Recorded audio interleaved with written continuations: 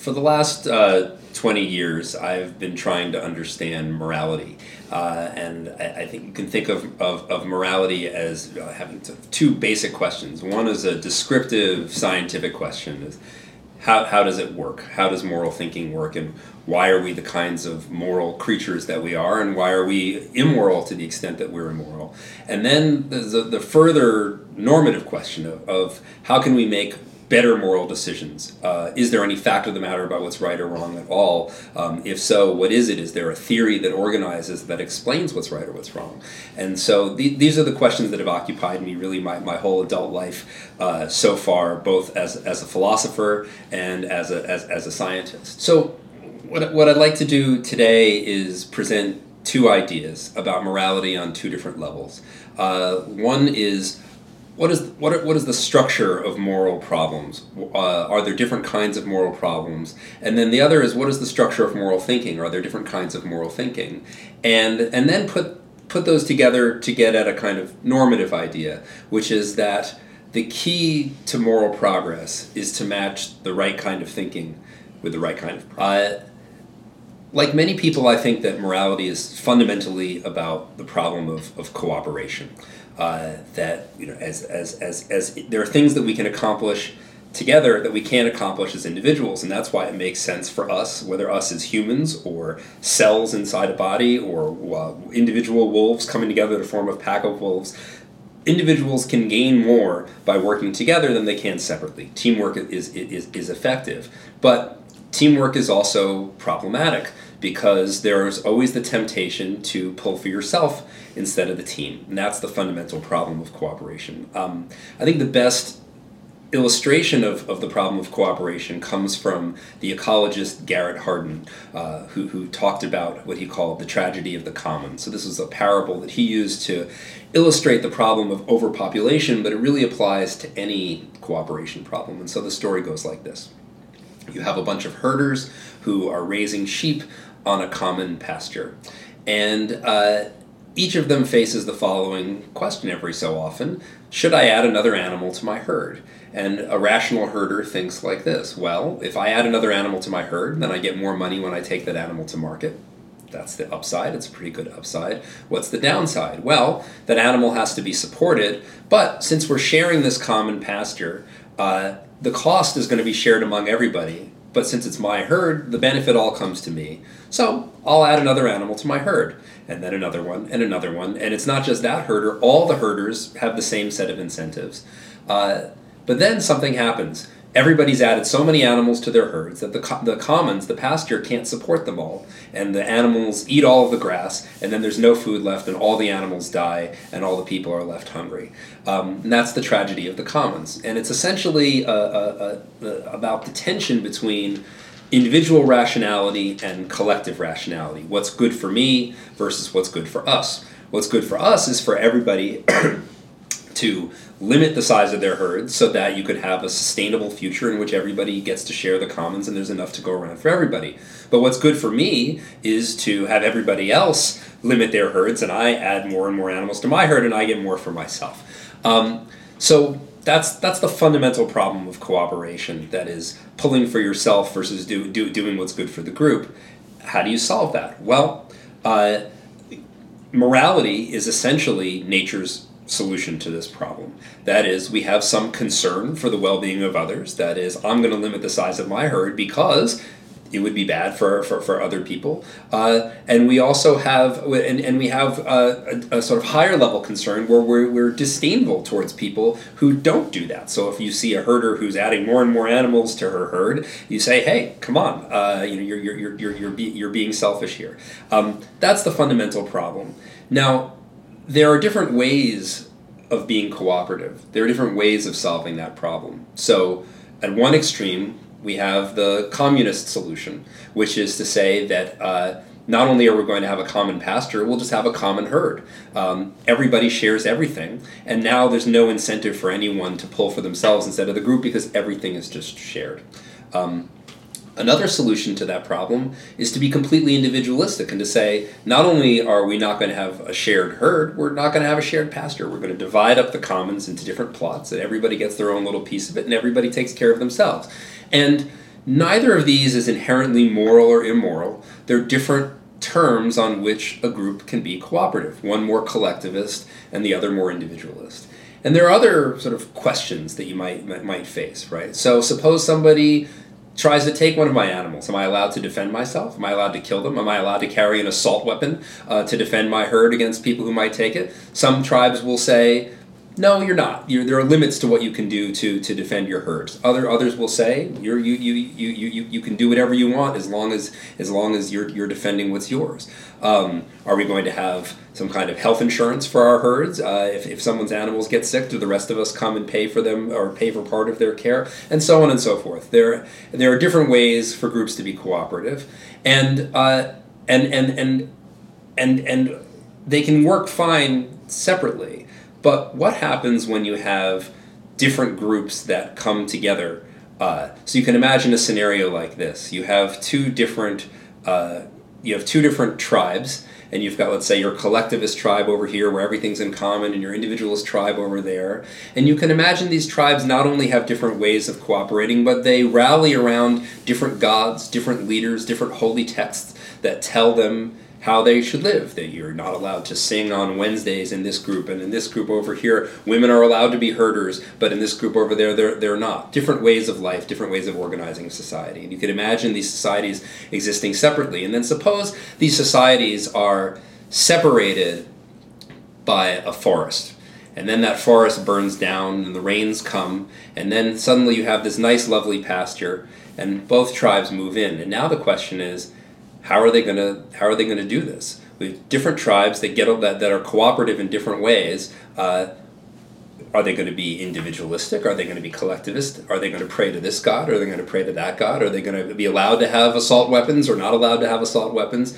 And that's the fundamental problem of the modern world, right? That basic morality solves the tragedy of the commons, but it doesn't solve what I call the tragedy of common sense morality, that each moral tribe has its own sense of what's right or wrong, sense of how people ought to get along with each other and treat each other, but the common senses of the different tribes are different. And that's the fundamental moral problem. So what I would say is, first, there are really two different kinds of problems, cooperation problems. One is getting individuals within a group to cooperate, and then the other is getting groups that are separately cooperative to cooperate with each other. And one is the basic moral problem, and I think that's the problem that our brains were designed to solve. And then you have this more complex modern problem where it's not about getting individuals to get along, but about getting groups with different moralities, essentially, to get along with each other. So that's the first idea, that morality and moral problems are not one kind, that they really come in two fundamentally different kinds, which we can think of me versus us, individuals versus the group, and us versus them, our values versus their values, our interests versus their interests, right? So that's idea number one. Idea number two is there are different kinds of thinking. I think of the human mind and the human brain as being like a camera, like a digital camera that has, on the one hand, automatic settings, so point and shoot, you put it in manual mode, you put it in, you have your landscape or your portrait setting and it's point and shoot and it works, or you can put your camera in manual mode where you can adjust everything. So why would a camera have those two different ways of taking photos? Well, the idea is that the automatic settings are very efficient. It's just point and shoot. So if you want to take a picture of somebody in natural, in indoor light from not too far away, you put it in portrait, and you get a pretty good shot with one click of a button. So it's very efficient, but it's not very flexible. It's good for that one thing. With manual mode, where you can adjust the f-stop and everything else yourself, you can do anything, but it takes some time, it takes some expertise, you have to stop and slow down, and you have to know what you're doing. And what's nice about that is that it's very flexible. It's not very efficient, but you can do anything with it. Whatever kind of photographic situation you're in, or whatever you're trying to achieve, if you know how to work the manual settings, you can get the photograph that you want. And so, on a camera, it's nice to have both of these things, because they allow you to navigate the trade-off between efficiency and flexibility. And the idea is that the human brain has essentially the same design, we have automatic settings, and our automatic settings are our gut reactions. They're our emotional responses. They're the pre-compiled responses that allow us to deal with the typical everyday situations that we face.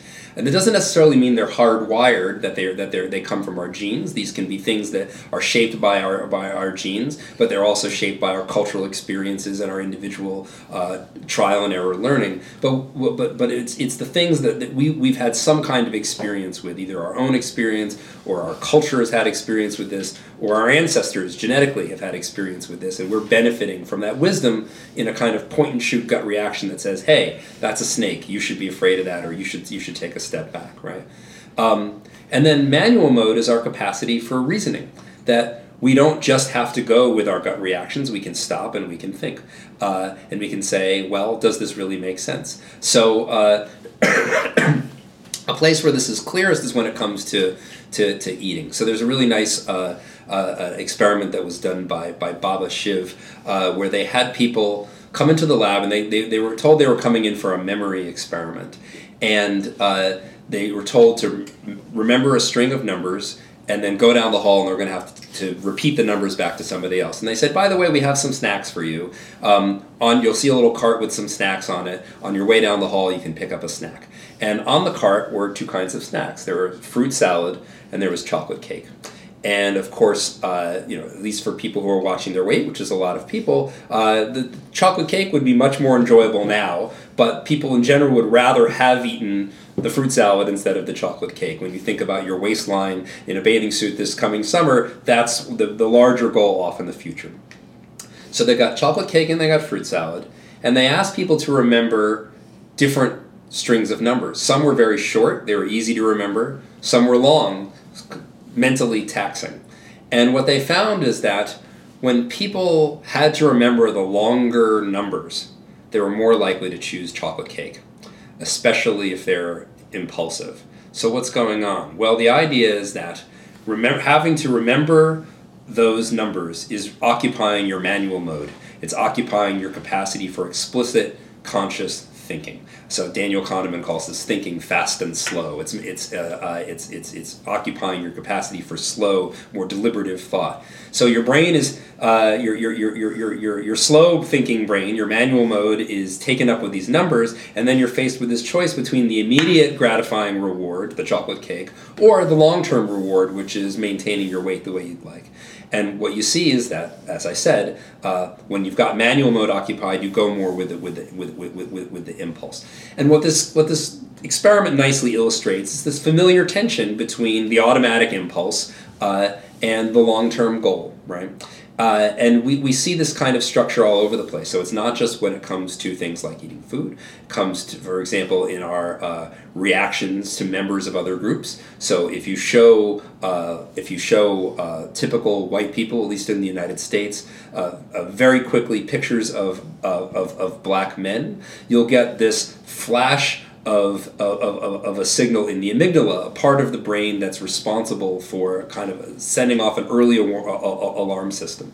And if it's a very quick exposure, then that's all you see. But if you let people look at the pictures longer, then you see you see a dampening down of that response and an increased activity in another part of the brain called the dorsolateral prefrontal cortex, which is really the seat of manual mode. So dorsolateral prefrontal cortex on the sort of outsides of the front of the brain. So the idea is that your automatic settings say chocolate cake now, great, and your manual mode says no, it's not worth it. Have the fruit salad and be thinner later.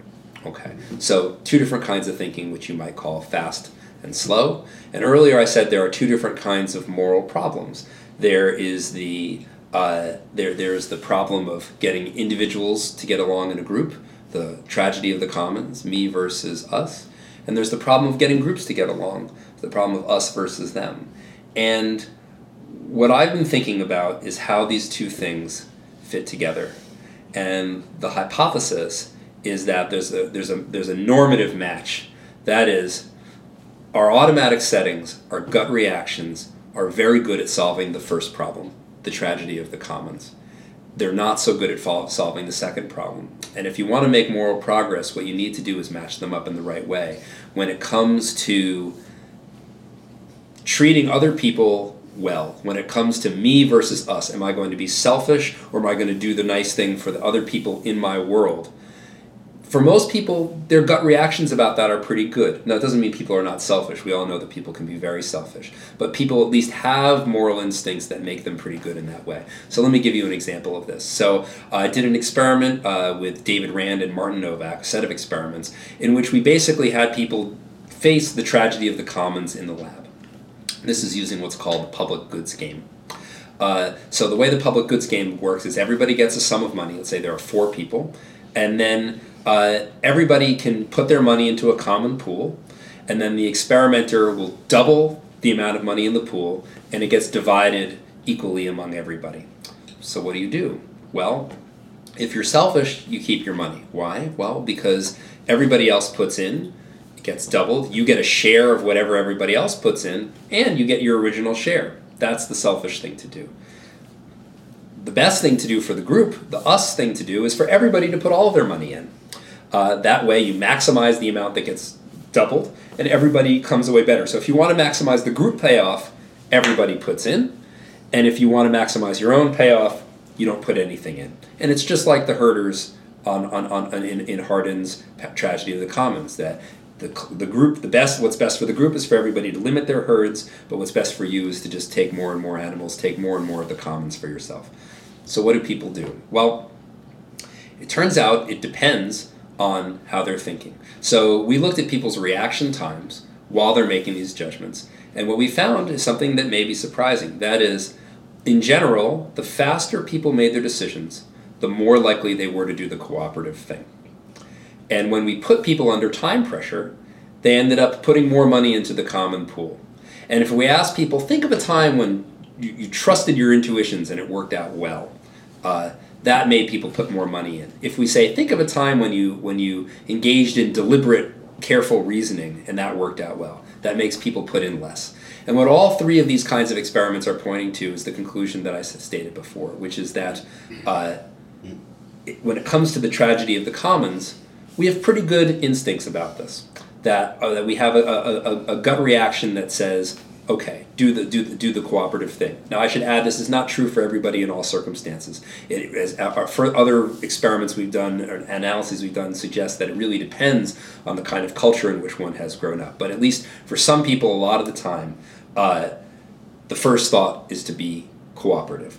And that suggests that we do indeed have these kinds of instincts, whether they're genetic instincts or culturally honed instincts or instincts honed from one's personal experience, whatever it is, the point-and-shoot automatic settings say, go ahead and do the cooperative thing, right?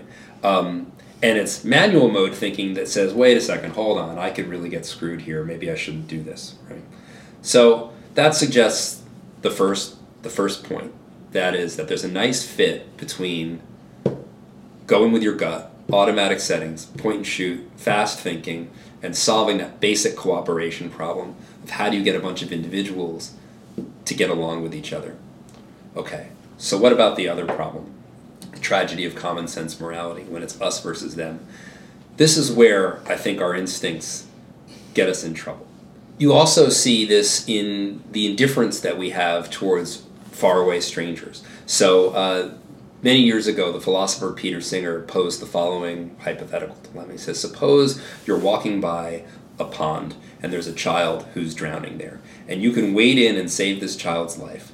But if you do this, you're going to ruin your fancy shoes and your fancy suit. Might cost you $500, $1,000 more, depending on how fancy you are, to save this child's life. Should you do it, or is it okay to not do it? And almost everybody says no. Of course, you'd be a monster if you let this child drown because you were thinking about your clothes. And then Peter Singer says, okay, well, what about this question? There are children on the other side of the world, in the Horn of Africa, let's say, who desperately need food and water and medicine, not to mention having an education and some kind of political representation and so on and so forth, and to just help satisfy some basic needs, keep somebody alive until for a better day. let's say you can donate $500, $1,000, something that's not substantial, but that you can afford, the kind of money you might spend on a nice set of clothes. And you could save somebody's life to do that.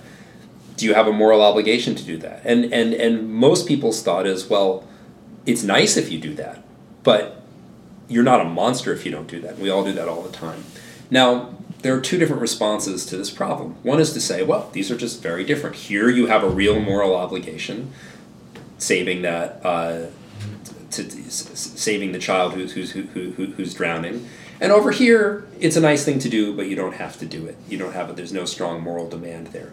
And that there must be some good explanation for why it's okay. You have an obligation here, but you don't have an obligation there.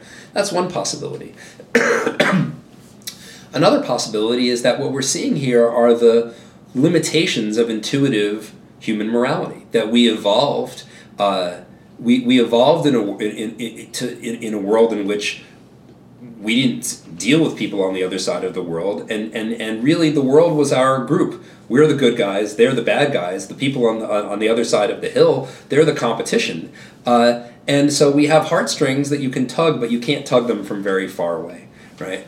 And that there's not necessarily a moral reason why we're like this. It's a tribal reason why we're like this. We're designed to be good to the people within our group, to solve the tragedy of the commons, but we're not designed for the tragedy of common sense morality. We're not designed to find a good solution between our well-being and their well-being. We're really about me and about us, but we're not so much about them.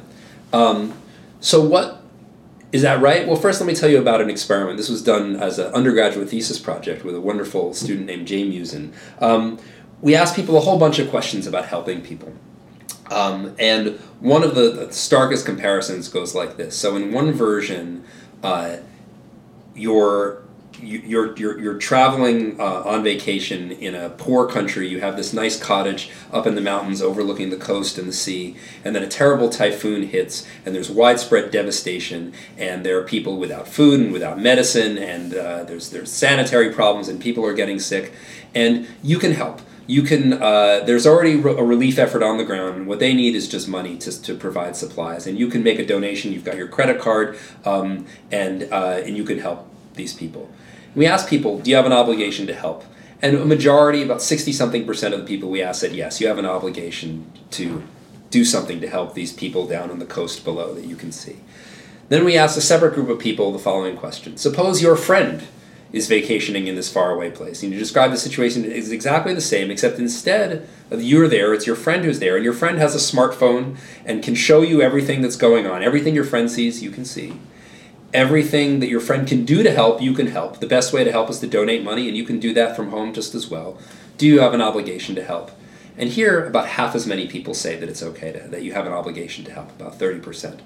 Now, what's nice about this comparison is that it cleans up a lot of the mess in Singer's original hypothetical, right? That you can say, well, you're in a better position to help in one case, but not in the other case, or there are a lot of different victims. In one case, there's only one victim. So we've equalized a lot of the things there. And you still see this big difference.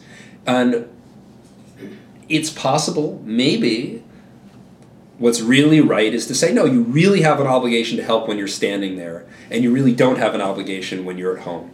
That's one interpretation. I can't prove that it's wrong. But I think another, as plausible, in my view, more plausible possibility is that we're just seeing the limitations of our moral instincts. That again, our moral heartstrings, so to speak, were designed to be tugged, but not from very far away. But it's not for a moral reason. It's not because it's good for us to be that way. It's because caring about ourselves and our small little tribal group helped us survive. And caring about the other groups, the competition, didn't help us survive. If anything, we should have negative attitudes towards them. We're competing with them for resources.